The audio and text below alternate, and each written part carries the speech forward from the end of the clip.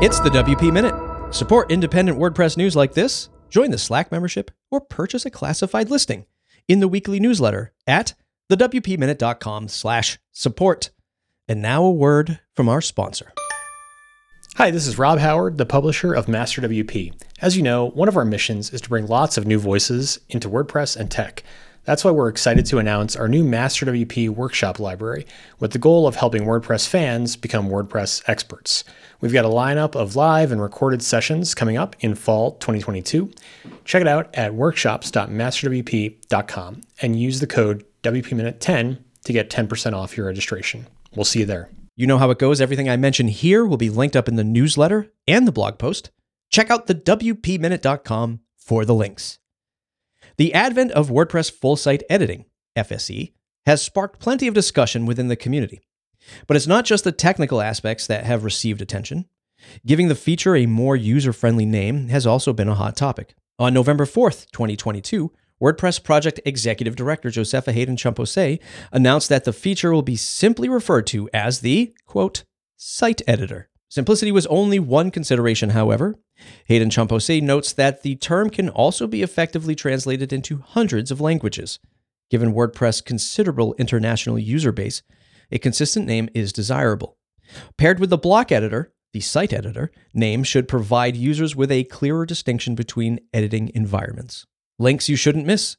The phrase, just another WordPress site, should be familiar to anyone who has installed the software. It's been the default setting for the site tagline for years, but no more. Sarah Gooding at WP Tavern reports that as of WordPress 6.1, the tagline is now blank. For the sake of nostalgia, the phrase does stick around in the form of placeholder text. In the wake of WordPress.org's removal of inactive install growth data from the plugin repository, developers are still looking for relevant information. In response, the folks at iCode have launched wp-rankings.com. The site scrapes the repository's popular plugin data and shows historical comparisons for active installations. WP Tavern has more details on the project. If you couldn't make it to Spain for WordCamp Sevilla this past weekend, the event has published a virtual tour using the Spatial Metaverse platform. Visitors can create an avatar, walk around the space, and access a stream of the event. From the grab bag, now it's time to take a look at some other interesting topics shared by our contributors.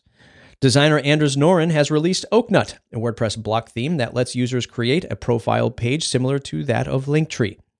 Big Orange Heart has announced that their WordPress Live event has been rescheduled to Friday, December 16th, 2022. If you run a WooCommerce store and use Stripe for payment processing, be on the lookout for fraudulent orders. WordFence takes a look at a security flaw in the Blog to Social WordPress plugin. New members this week, Jamie Marsland. Follow at PoodlePress on Twitter and look up Jamie Marsland's YouTube account. It's fantastic. If you're not a member yet, go to thewpminute.com/support to join. Thanks to all of the members who shared these links today: Birgit Polyhack, Michelle Frechette, Eric Karkovac.